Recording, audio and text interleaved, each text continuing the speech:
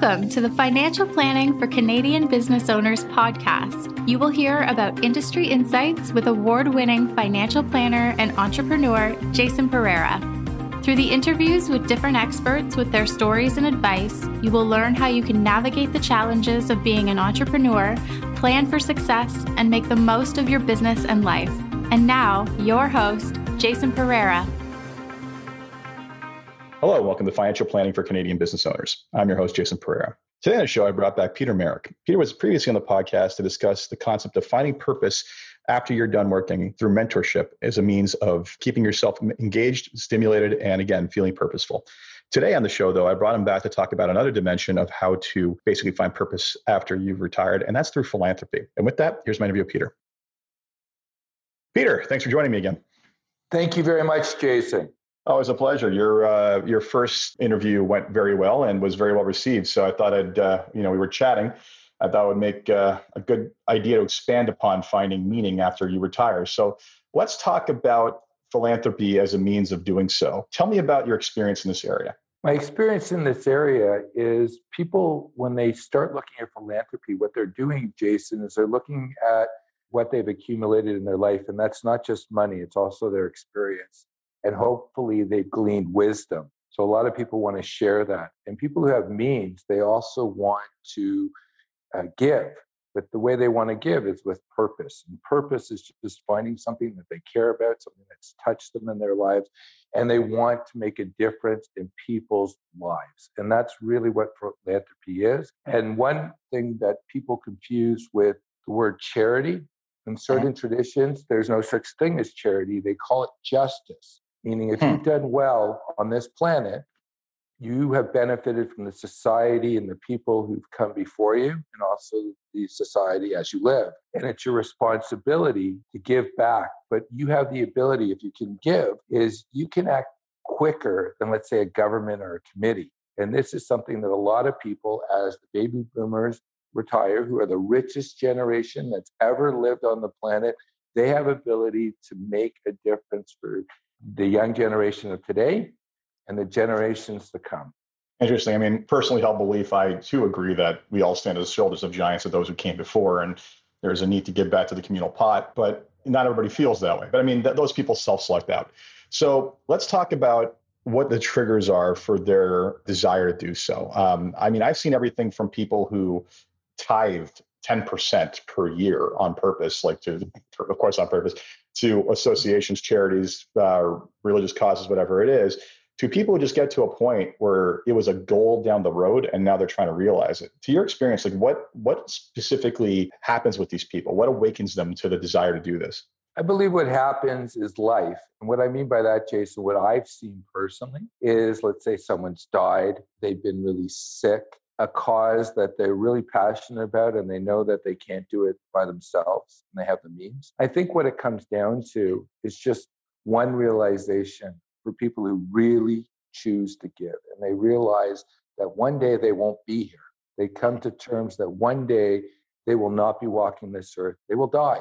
And at that point, they start asking themselves a very introspective question. What has my purpose been?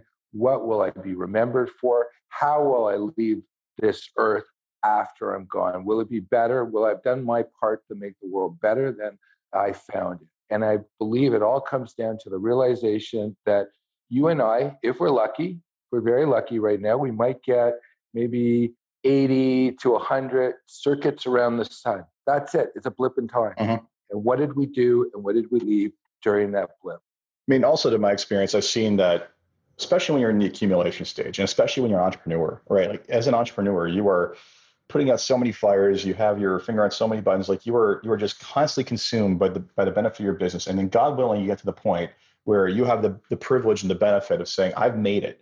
And I've gotten to the point where I've delegated a lot of responsibility away, or I've sold the business, or I've gotten to a point where I'm easing into retirement. And now I have time to do things other than worry about making this thing go. Right? They start looking at the rest of the world and almost through the same kind of entrepreneurial lens of, I was fixing problems through my business my entire career. I see a problem in the world. How do I fix that? right? Or how do I help fix that? Now, one question for you, I'm setting you up here because I've seen this happen. How much of this do you think is, in some cases, driven by the fact that I've seen countless people get to the point where we show them what their kids are going to be left with. And they're just like, I don't want to leave them that kind of money. Right? Have you experienced that? And how much do you think, if you have, how much of the desire to give is also driven by the realization that, oh my God, I'm going to have that much as an old man. This doesn't make sense. I believe that answer is individual for every individual. And what I've actually rely on is, you were mentioning earlier that people rely on giants. And the greatest giant of giving who's lived in North America in recent times was Andrew Carnegie. He would be worth close to $400 billion today if he lived. Now, he was not considered a very nice man while he was in business. However, 3 years before he sold his business and it was shown that he was the richest man on the planet, he wrote an essay. And this is an essay that I believe that the pledge, which Bill Gates and a lot of billionaires are making, where they're going to donate half their fortunes, have read. And this is on the internet. You can get it at a bookstore. You can order it online. And what the Gospel of Wealth is, and it's the essay that Andrew Carnegie wrote 1898. He did not sell his business until 1901. And in it, he talks about what his next stages are and the thought that he had actually put in. And what he actually did is he broke it down into 3 ways that you can give your money away for those who are really successful. And the first way is you can give it to family members. And what he had actually come to the understanding was, when you give to family members, what you're trying to do is you're focusing on family pride and the pride of the accumulator, because you want them to, carry on your legacy. And he was fully against this. He felt that you should look at giving your clients giving your offspring, your family enough that they'll be comfortable, at the same time, not enough where they never have to be productive. And he used the example, or I'll use the example. You have 2 children. One happens to be a corporate lawyer in a very large firm who's a partner. And the other child is developmentally disabled. You give to different children based on their means and their need. And that's how he looked at it. But he said if you've accumulated vast amounts of money or a fortune, it's your responsibility to give, because it's just hubris and it's arrogance and it's hoping that your progeny will go and outshine you. And we've had countless cases where you and I have met children who came from very, very wealthy families whose parents actually gave them the money. And these kids, unfortunately, they're good kids, but when you can go out and buy a Porsche or a Ferrari and you don't have to work for it, you have no appreciation for it. There's a term called the bread of shame. And what that is, you cannot keep which you have not rightfully earned. And one of the things that all the studies have shown that I've read is, if you were to look at 3 generations, the generation makes it, maybe the generation that maintains it, and then the 3rd generation, the money is usually gone and they have to go back to work. So they call it shirt sleeves to shirt sleeves. Yeah. And it's a well-known issue. Lots to unpack there. First off, I think that, one of the more prominent readers and people who've spoken out about the same thing that Carnegie did in his speech was Warren Buffett. He specifically wrote an essay or wrote an article years ago, or it was an interview, I can't remember exactly, that actually got Bill Gates thinking and led to the Gates Foundation. And what he said there echoed what Carnegie said specifically about 2 things. He said to reward your children with vast amounts of wealth where they never have to work and do anything is basically they've already won the lottery of the womb. Why are you reinforcing that? And then the second point was, the advice was, give them enough that they can do anything, not so much that they don't have to do anything. So you don't want to, he basically referred to it as essentially, in a lot of ways, and he poked at various dynastic fortunes where, you get to the point of just sheer doing nothing. Let's call it the royal family. Like you basically, you're rich and you have to do nothing other than basically attend galas, right? Like, do you really want to put to destine your family's future to basically become just creatures of leisure? maybe that's appealing to some, but not always, but definitely not appealing to those who typically made the money. And then the second point is about the short sleeves phenomenon, which I totally have seen and believe in and get. And it's, I get it. The first generation suffers to make it. The second generation probably was around for part of that ride and respects it and looks to build upon it. And the third one has known nothing but that life, right? So there's something about scarcity that makes us all hustle. And at least the knowledge of having lived in scarcity that makes us all hustle. And the last point I'll make on this is that I have been privileged enough to know individuals who are third generation of dynastic fortunes, if not fourth generations of dynastic fortune. Well, let me take a step back. Well, anything that goes over multiple generations is dynastic. But basically, these people whose great grandfathers or great grandfathers were the first people who made the money, and now it's down to them. And I often think about, I've even asked them, like, I feel like you're probably under immense pressure to live up to that, or just not screw it up because of this known phenomenon. And at the end of the day, I asked, how is it possible, or how does your family focus on doing that? And they said, one of the exact responses was, I basically was not given anything. Said, yeah, all the basic, vacations, food, shelter, education, all that. But if I wanted anything else, it was very clear that at a certain point I have to go out and make my own way and ask for everything the family had done. That wasn't mine. That was us. That was for us to nurture for future generations to enable the same amounts, the same luxuries that we have now. But it's not my wealth, and I have to contribute to that wealth. Otherwise, I'm never going to touch that wealth. And that sort of mentality is very different than a lot of the cases where I see it go wrong. Where simple examples where I see it go wrong is the attitude of, I grew up with nothing. It was terrible. I don't want my kids to go through that. And they just spoil them rotten. And then they get to a point, it's like, well, it's too late now because they're just going to spend every penny I leave them. And unfortunately, that's more common than not. Well, there's Carnegie talks about the second way of giving wealth, and that's the give it after you're dead. And this is much of the planning that's actually happening today. And he made an observation. He says the person who chooses to give after they're gone, this person wouldn't have given it all because they could have taken it, they would have. He compared the wealthy miser and the steer as only being of value to society when they're dead. And this is something which is a lot of people should think about. They should think about, do I want to see the fruits of my labor benefiting other people in the community, in society, while I'm alive? And that goes back to what we were saying, which was purpose. And many people who do in their wills and say, I want to give to the Cancer Society, I want a park named after me, I want a hospital. These individuals, they're not doing it while they're alive. They say, take care of it when I'm gone. Well, I don't know anybody who's actually come back from the dead. So in essence, how are they actually going to see the product of their work, how it's benefited the society as a whole? So number 2 for Carnegie is someone can actually give it away when they're gone. Before we get to number 3, let's just talk about number 2 as a dimension. I wonder how much of that, I totally get the endowment effect. Like, they've got it, they're afraid, maybe they're on some level afraid to give it up. And I understand that. But I often wonder how much of that is possibly due to poor communication through planning.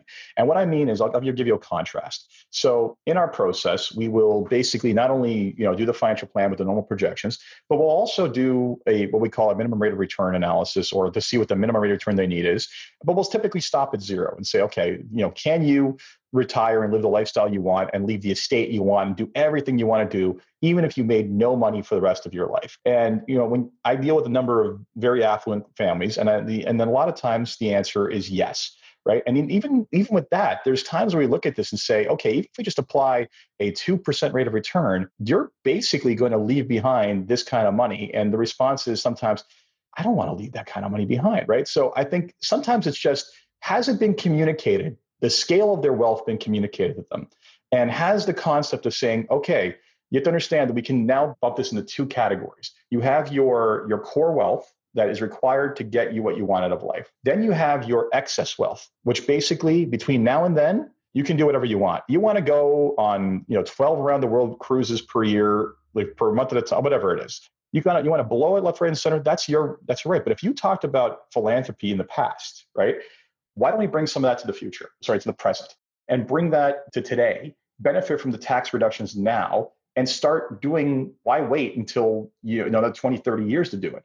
And I think I've had several conversations in that regard, and it's a 50-50 split. Sometimes they're just not It's the first time they've contemplated it and they're just not ready. Other times they're like, okay, let's start looking at this. So I just wonder how often it comes down to they haven't really looked at the full scope of their wealth and fully come to understand the option set available to them. And unless you're well informed and you're well planned for, you don't have that insight necessarily. I fully agree with you. One of the concerns that a lot of people are having is this is in the last generation, maybe one generation before, really no one ever lived beyond 65. We've spoken about that before. Mm-hmm. So the big fear that a lot of people have is like, what's it like for 30 years not working? And that's or longer. Like that's the reality of it. And that's a reasonable fear that people actually have. It's very reasonable. But again, there's certain people who that can give philanthropy in a number of ways. They can also give their time, because what is money? It's a proxy for yourself. But the greatest philanthropy that people actually enjoy is actually seeing the benefit of their work. And that's number 3 of Carnegie's way of giving wealth, giving in a way that the benefactor, the person making the contribution to causes that count, that they see the benefit and being mindful about it, not just writing a check, but actually really looking for causes and looking for something that's important to you and actually getting involved in it with both your time and your money. And many people, wealthy individuals who are constantly hit up for money, because when you're giving money, you're creating a relationship. And when you're taking a gift, you're also creating a relationship. So that being said, choose something that's really important. And I think it's a lot better for people once they narrow it down, Jason, which charity is important to them. Then they're able to let everyone know that's my charity. That's what I give to. And like I have a friend who's very, very wealthy. He's worth a few $100 million. And his charity is Ronald McDonald's House. He thinks that is the key. A great cause. And I know someone, they came to Canada and they came here as a Hungarian refugee. And they received a gift from one of our former prime ministers, Brian Mulroney, when he was a Hungarian refugee. And he got into Canada because he was a student. So their pet passion, both him and his wife, were giving to universities across Canada, across France, and also in Eastern Europe, because that was something that he appreciated, because that gave him freedom, that gave him opportunity, and that gave him life. And had complete meaning to them. And everybody knew that if it was a university, they would give money to, but other causes they really weren't that involved in, because everybody knew what their passion was. But they had identified something they were passionate about. They felt it was important to give to the next generation knowledge, and knowledge was freedom, because that really gives people the ability in North America. Knowledge and hard work gives people in North America the opportunity to become very successful. I want to come back to what you said specifically about, retirement being pretty much a new concept. And you're absolutely right. I think a lot of the limitations around thinking on this simply have to do with, the boomers are really the first generation to look at a very high probability of making it to age 100. And, their parents before them were the ones who really looked at the probability of making it far beyond 65. I mean, what people don't realize is that the concept of a retirement age can largely be accredited to Otto von Bismarck when he was Chancellor of Germany and he created the first state pension. But essentially, that pension was meant to give you money because at that age, because it was largely an agrarian or industrial society, your body was so broken you couldn't work anymore, right? So you had no choice. It was either that or like you were dead on the street. So that's basically where it was pegged. The thing is that people don't realize about that is that at the time, very few people lived past 65. In fact, if you were to look at the gains in mortality we've had since then, if we had shifted the retirement age with those gains, we would basically have a retirement age of 95 now. So this weird kind of change that happened through kind of an anchoring of age 65, and then all the planning that's happened with our industry in the last 100 years around the concept of enjoying retirement, which was a foreign concept to most people.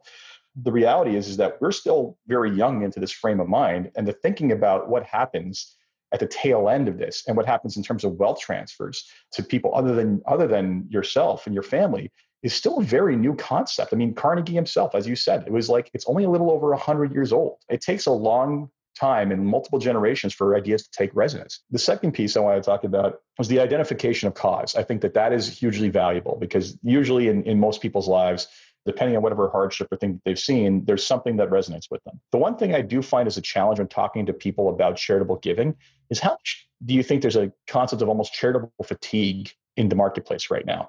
I mean, every charity has gotten really good at basically having these massive events to, rides to conquer whatever, races for whatever.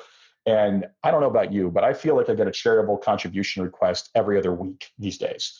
And I've spoken to many clients about this, affluent and otherwise. And a lot of times that kind of almost wears them down. Have you seen any of that? Like just the ones who don't identify the one cause, feeling that they're doing a lot of small things and that's kind of enough. Have you encountered that at all? I have, and that's getting back to the example of the Ronald McDonald's House, the individual who's very successful.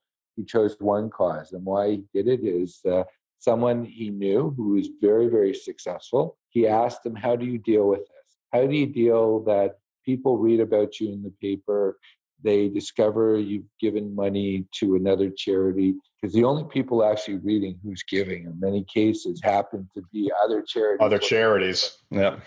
And that's why it's very important in the planning process. And, Jason, you're a special type of planner because you're willing to go deep and ask those questions. Unfortunately, many people who say that they're a financial advisor, they might just be a stockbroker or an insurance agent, and they're not willing to do the comprehensive planning to say, what is important to you? And after you're gone, what do you want the world to be like? And what do you want to be remembered for? And most advisors haven't done that for themselves. So how can they expect to ask someone else that fundamental question? And I love writing because it's a lot of introspection, and bringing someone through that introspective process where they have to look at their both the good and the bad in their life is very difficult. And for someone to be brave enough, if you're an advisor, to work with an individual through this, you will have had to do this yourself. And unfortunately, many advisors haven't. And it's incumbent for both the client and the advisor to be introspective, and also responsibility for the client to look for an advisor if they don't have that skill set to help them. And I have a joke that I often use. What do you call someone who finishes second last in medical school 10 years ago? A doctor. And you don't know, you're right. You don't know if that's your doctor. And many people who say, I have a financial advisor, I have an accountant, I have this, other than the title that the person has, they don't know. Many of them just don't ask questions. I've gone into large companies large financial firms where, the brokers are told, this is what you sell. I remember 2 weeks before Bre-X, that gold company. Oh boy, yeah. I remember there was one of the largest bank in Canada, their brokerage firm had it on the buy list, and their brokers were selling it like crazy. And these people here didn't even question it, they just did it. So a lot of people are talking about philanthropy now. They're looking at it a way to, start a conversation, to make money. However, they really, other than just those being talking points, they've never actually sat down and asked for themselves. So what I'm going to suggest to someone who's thinking about philanthropy is there are key people. And one thing that you and I have discovered in our city, there's probably about only 50 people who are really, really skilled at working with people who are really, really successful. And at the end, what usually happens is the top people gravitate to those individuals. And within that group of people, there's a whole different bunch of motives. And it's important for you to find someone who's done that introspection, who's actually lived a life, who can help guide the advisor. Now, you and I, we're working stiffs. We're advisors to king. However, it's also incumbent on us and our responsibility to be clear about what our motives are. And for us to find greater purpose and greater meaning. And in essence, if that means that we might not have the great means, maybe we're also able to help people who've never asked those questions, to help guide them towards questioning what they want. Because I know planning is important, but the most important thing is asking questions. Internal responses that come from within the individual, and then for us to bring our skill set and our learning of tax planning, investment planning foundations to help them realize what came from within, not being projected onto them. Because when an advisor says, "Oh, you should give to charity, you should do this," that's being imposed on them. Help them actually find that spark. Yeah, I think there's an interesting, we should identify and discuss one important variable, which is understanding the potential conflicts of interest when you're getting advice on this, right? The obvious ones are the insurance-based strategies. There's obviously commission. But the less obvious one, and why I think a lot of advisors don't specifically talk to their clients about this, it's not just the fact that they maybe don't have experience in it, they haven't walked the path, they haven't done it before, they haven't explored it. It's also the fact that there is a conflict, right? And that conflict is that most investment advisors are basically compensated based on the assets you have invested with them. I've actually sat behind people at conferences where someone will get up and talk about charitable giving, and you hear the response of, "Let me get this straight. You want me to tell my clients to pay me less by giving away their money? Not going to happen." And I've always had the very simple opinion that people aren't idiots, and if you start putting your values and needs ahead of theirs, they're going to figure it out. Not only are they going to figure it out, they're either going to figure it out or someone else is going to point it out, and you're going to basically be in a position where you can't defend it. And the second you do that, you're, first off, not acting as a fiduciary, you're not acting in his best interest. And frankly, you're opening the door for someone else who's being ethical to actually take that client away. So the reality is that for a lot of people who are in the position to advise people about charitable giving, they may by choice not do so because of the inherent conflict. So I would also say that if you have an interest in this sort of thing, and the only solution the advisor has for you is to set up maybe a donor advised fund so they can hold on and invest the assets, and then partial charitable distributions go, maybe they're not necessarily talking about the full gamut of options. And frankly, nothing wrong with donor advised funds, just they shouldn't be the assets being retained by the advisor should be not the priority of the conversation. Well, Stephen Covey said, if all you have is a hammer, everything looks like a nail. Bingo. So many advisors will sell.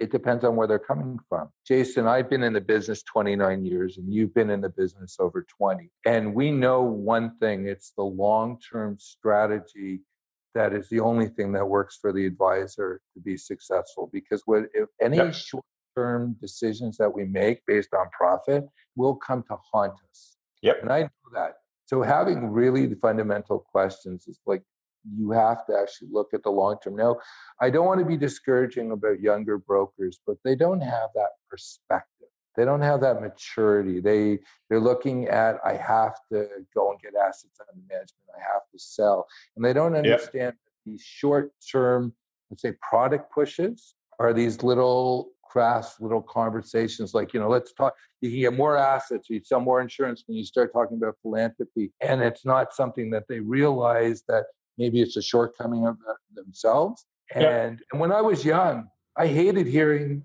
I would meet people and they say, you're too young. You really don't know. You really haven't lived life. And I didn't realize because, I was arrogant. I'm thinking, hey, I studied all this stuff. I know all this stuff, but I hadn't actually seen all this stuff. I didn't see the resolution of what it was. And I just feel that is the tools of the next generation is also for them to live life. And you brought up a very important point about that multi-generational families that you've worked with, that the younger people were told, other than your basic needs, you got to go out there and make it. And one of what the parents are actually telling these people is you got to go out there and find your own way. You have to figure out what works for you, what doesn't, because each of us have unique abilities. And the purpose of, I believe, giving, and this is the way I give, to help people find those unique abilities and to enhance them. Some people feel like they want to help people who are very sick. Mine are towards educating people and giving them the opportunity to make a better life, because I hope that one day that they will pass it on. And that's my personal motivation. And that's why, this is why you teach, why you write, and why you mentor, because you're hoping that people have been helpful to you to get you to where you are, because you and I were born just as little babies who were just sponges. And we were fortunate that there were people who took an interest in us. And that's something that I believe the responsibility of an older individual who is successful. And I'll just share with you this, it always stuck in my mind. Carl Jung studied, the stages of life. And he came up with two analogies. He says there's the morning of life, and that is where you're accumulating, you're building your ego. And the second half, to be healthy, is the afternoon and evening of life, where you're deconstructing your ego and you're giving it all back. But this time when you're accumulating it, much of it is unconscious. And as you get older and you're deconstructing and giving away, it should be conscious. And the drive, the selfish drive of someone giving money is when I go, I want to have a smile on my face to know that I did the best I could to leave it well. It's like if you invite me to your house and I stay in one of your spare room, your guest room, I'm going to make the bed. I'm going to make sure there's no toothpaste in the sink, and I'm going to leave it as well as I found it, or even better, because there's going to be other people that are going to be using it. And it's respect to the society when I give, and to the people in my life when I consciously deconstruct and I share both my wisdom while I'm alive, and also, if we're fortunate enough, our resources to help the next generation do the same thing. And it's also giving a good example by giving. The best example anybody can give their children to give the next generation is to be a genuine giver at the end of your life. That will go and have these people become conscious. And you talked about tenthing. I believe giving to charity during your life is, if you have children, if you have other people in your life, it is the best example, because you're showing recognition to the people, to the community, to the society, to the history of both your family and also to your society, by being someone who actively is inwardly directed, but outwardly focused on the environment and wanting to make it better, or at least the same as they found. Yeah. And I mean, it's interesting how we often tell clients that basically focusing on charity while they're alive is another wonderful way of making sure that those values are passed on to the next generation, specifically around things like private foundations or donor advised funds. We talk about how something as simple as having an annual conversation about, the fund or the association has, or the fund or the foundation has X amount of dollars it has to distribute this year. We have discretion over causes we want to give it to. What's important to us? What do we want to do? And circling the children into that conversation. And I was reading a wonderful article on Kitces.com the other day about, it was written by their psychologist, and I forget who her name at this moment escapes me, but specifically talking about with very, very ultra affluent families as using charity as a tool for educating and giving purpose to the next generation. Because if these are people who've grown up in, seen privilege and never had to work before, early on, you could give them tasks such as research assignments to not only pick a charity, but look into it and make sure you understand the underlying workings of the charity to ensure that the money's going to be appropriately used, or that's where you want it to go. So it's a wonderful tool for not just teaching them charitable values, but also teaching them responsibility. And it's overlooked too often as a means of kind of later stage parenting, in my opinion. I fully agree with you. And by you speaking about that brought up a thought. I used to have a column, and unfortunately, people don't read papers anymore, so the paper doesn't exist. The last column I wanted to write, because I thought it was very interesting, there was a community foundation, the Toronto Foundation. They had just received a $100 million private foundation dowry. And the reason that money was going to the community foundation from this private family is the parents had set up the foundation just before they left, and they were hoping this was going to bring the family together. It's sort of like someone's going to say, I want the family cottage. You did it on purpose. The cottages are the single biggest point of conflict in the States. Right. But I have a client who built this massive farm. It was his dream up in King City. It's massive. It's on 75 acres. It's got horses, everything. He wants it to last for several generations so his family will get together. And I truly believe that if you do it towards the end of your life, showing charity to people, like you don't invite people, you don't help people who are going through difficulties and your kids see it. If you don't give to charity, if you don't attend, let's say, your religious institution and, have part of a community, just thinking that I'm going to put a Band-Aid on it and we're just going to create a foundation and think that they're going to show up. I'll give you an example. I knew someone who was very, very wealthy and their kid was very spoiled. So they just bought them a big store in California. And they said, well, he comes from a good family, a nice car too. He comes from a good family. He's going to show up.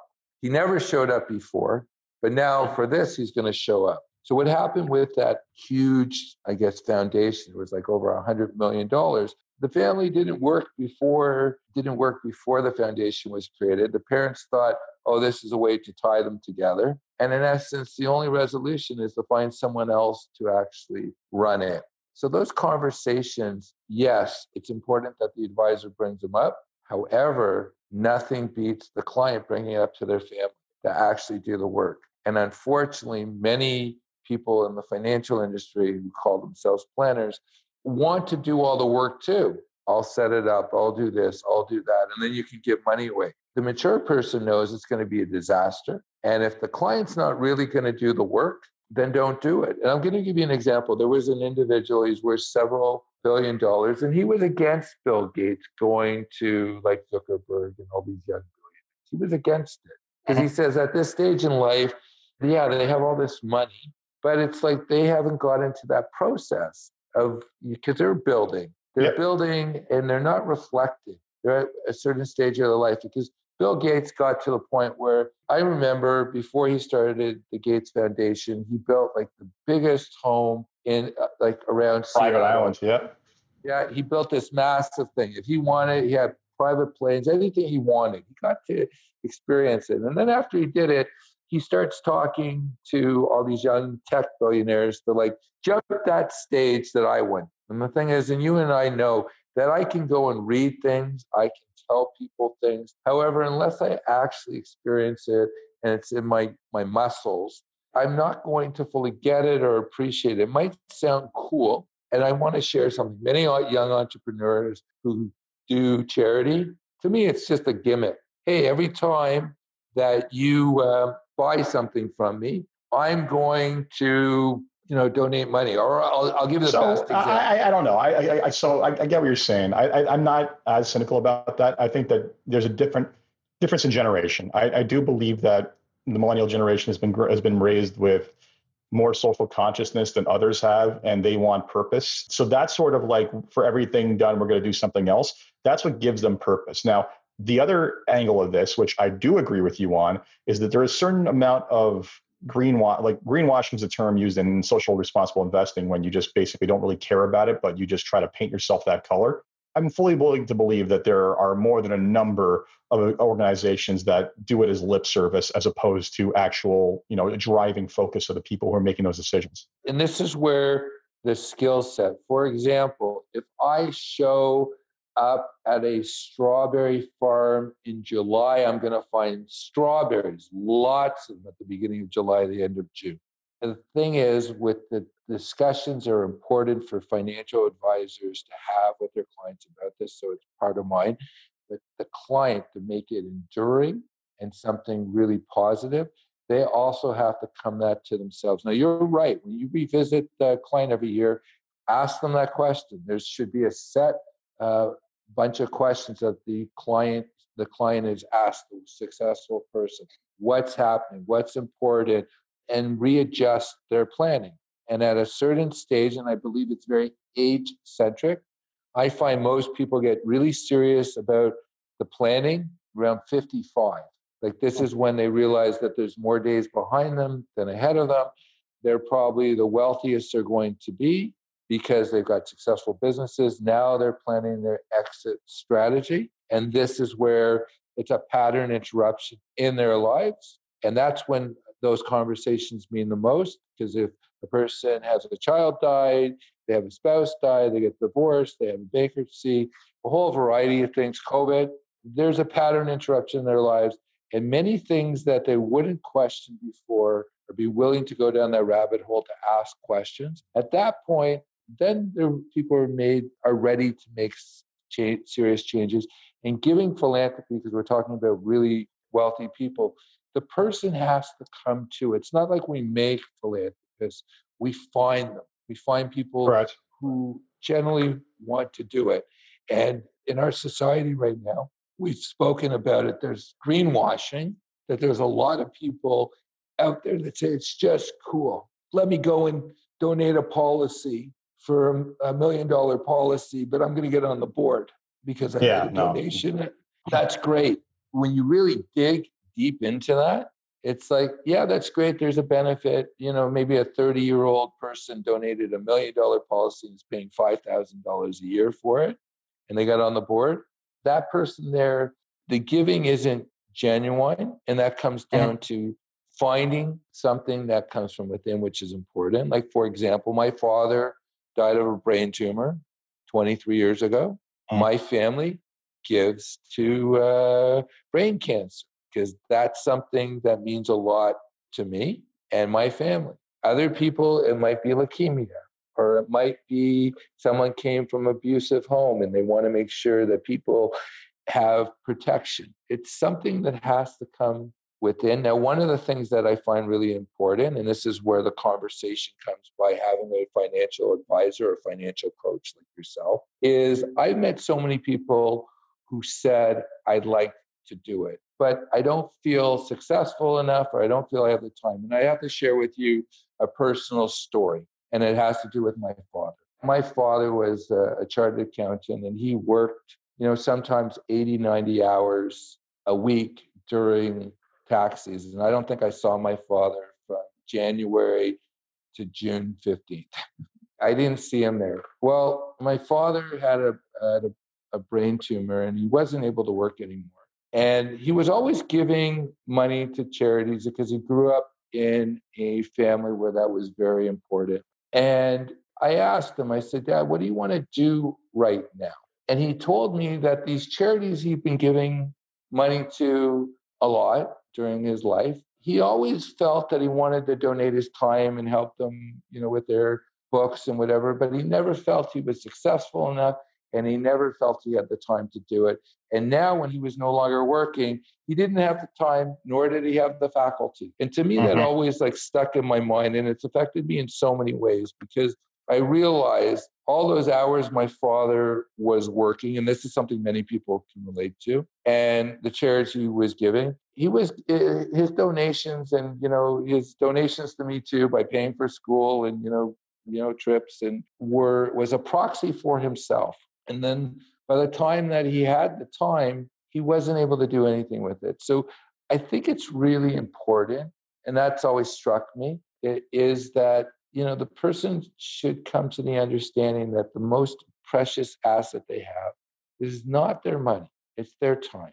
And money, in a lot of cases, is a proxy to it. And if you can help people out and at the same time give of yourself and see the benefits, I truly, truly believe it's the most wonderful thing. And I just want to share with you something that sticks in my mind, because I was thinking about this yesterday about our conversation today. I was very fortunate in my early days, probably back in the early 1990s, that there was a 2-day workshop put on by Dan Richards. Oh, yeah. And it was Dan, for those of you who don't know who Dan Richards is, he helps advisors become better advisors. And he had this woman come up twice from Texas, and she had a really incredible business. And one thing that she pointed out is, she said, when she would sit down with these tycoons who had oil wells and whatever, none of the advisors ever asked them, do you think about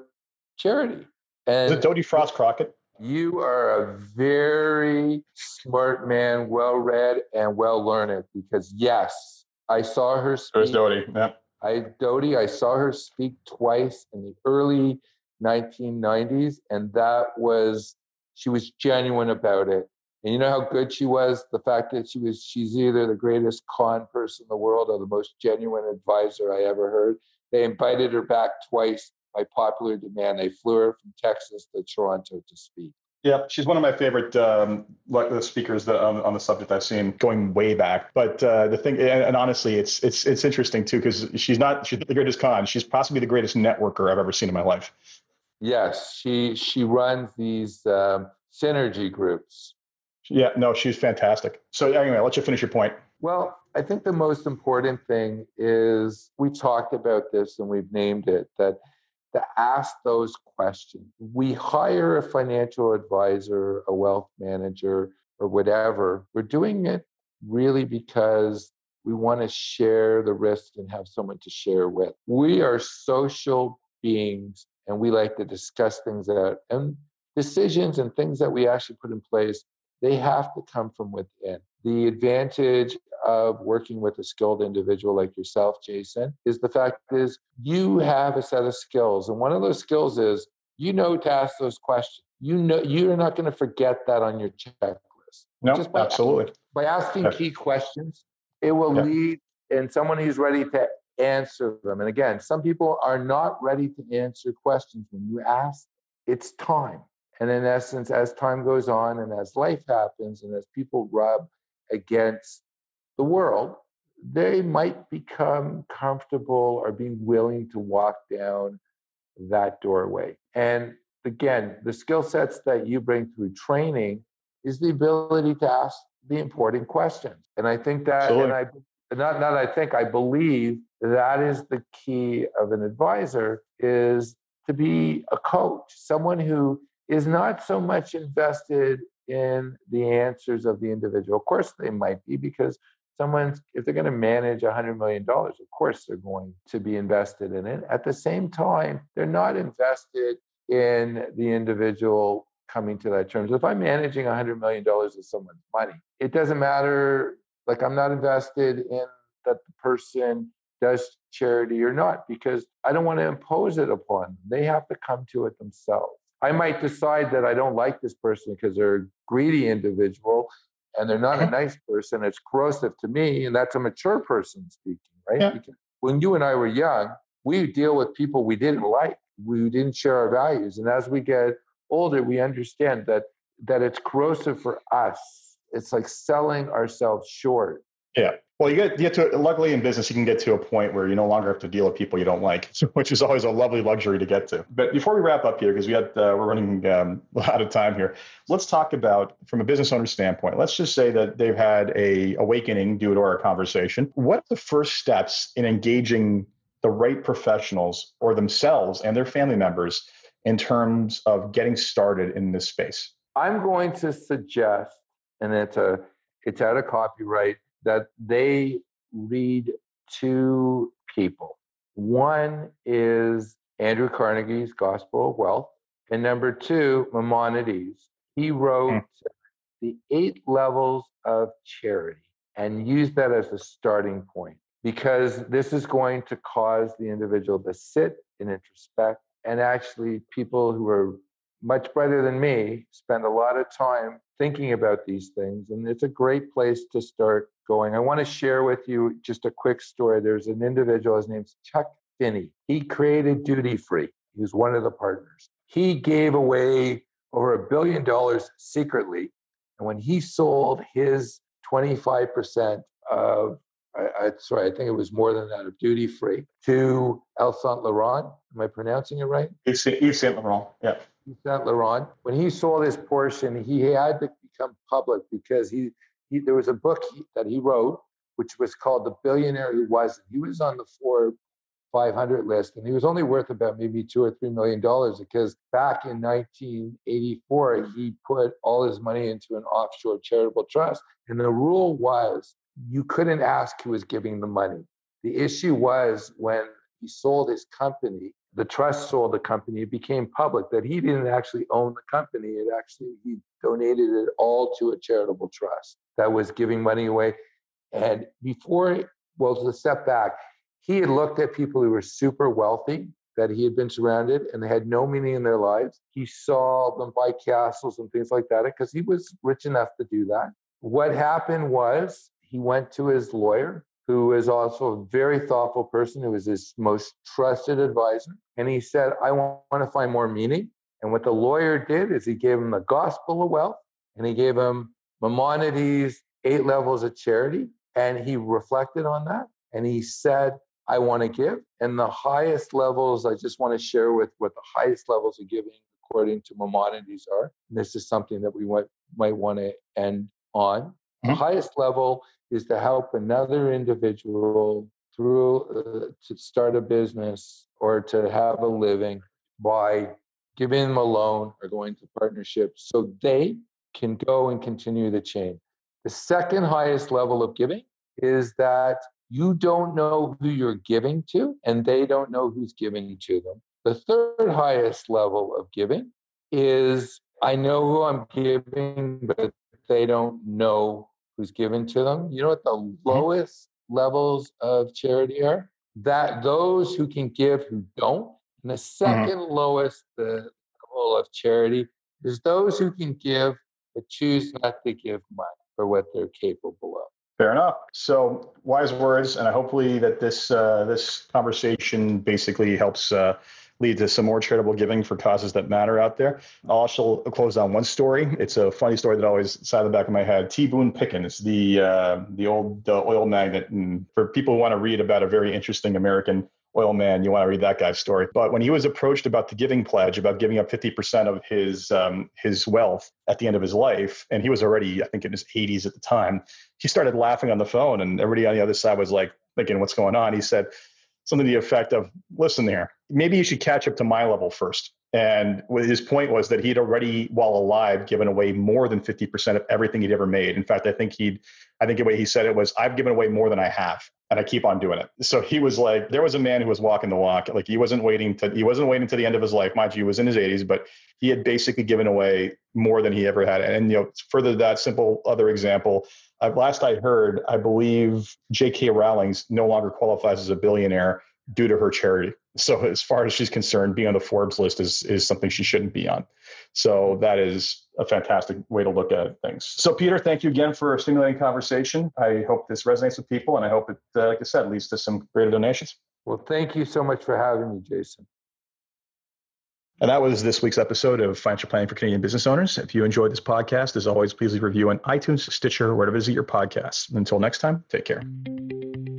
This podcast was brought to you by Woodgate Financial, an award-winning financial planning firm catering to high net worth individuals, business owners, and their families. To learn more, go to woodgate.com. You can subscribe to this podcast on Apple Podcast, Stitcher, Google Play, and Spotify, or find more episodes at jasonpereira.ca. You can even ask Siri, Alexa, or Google Home to subscribe for you.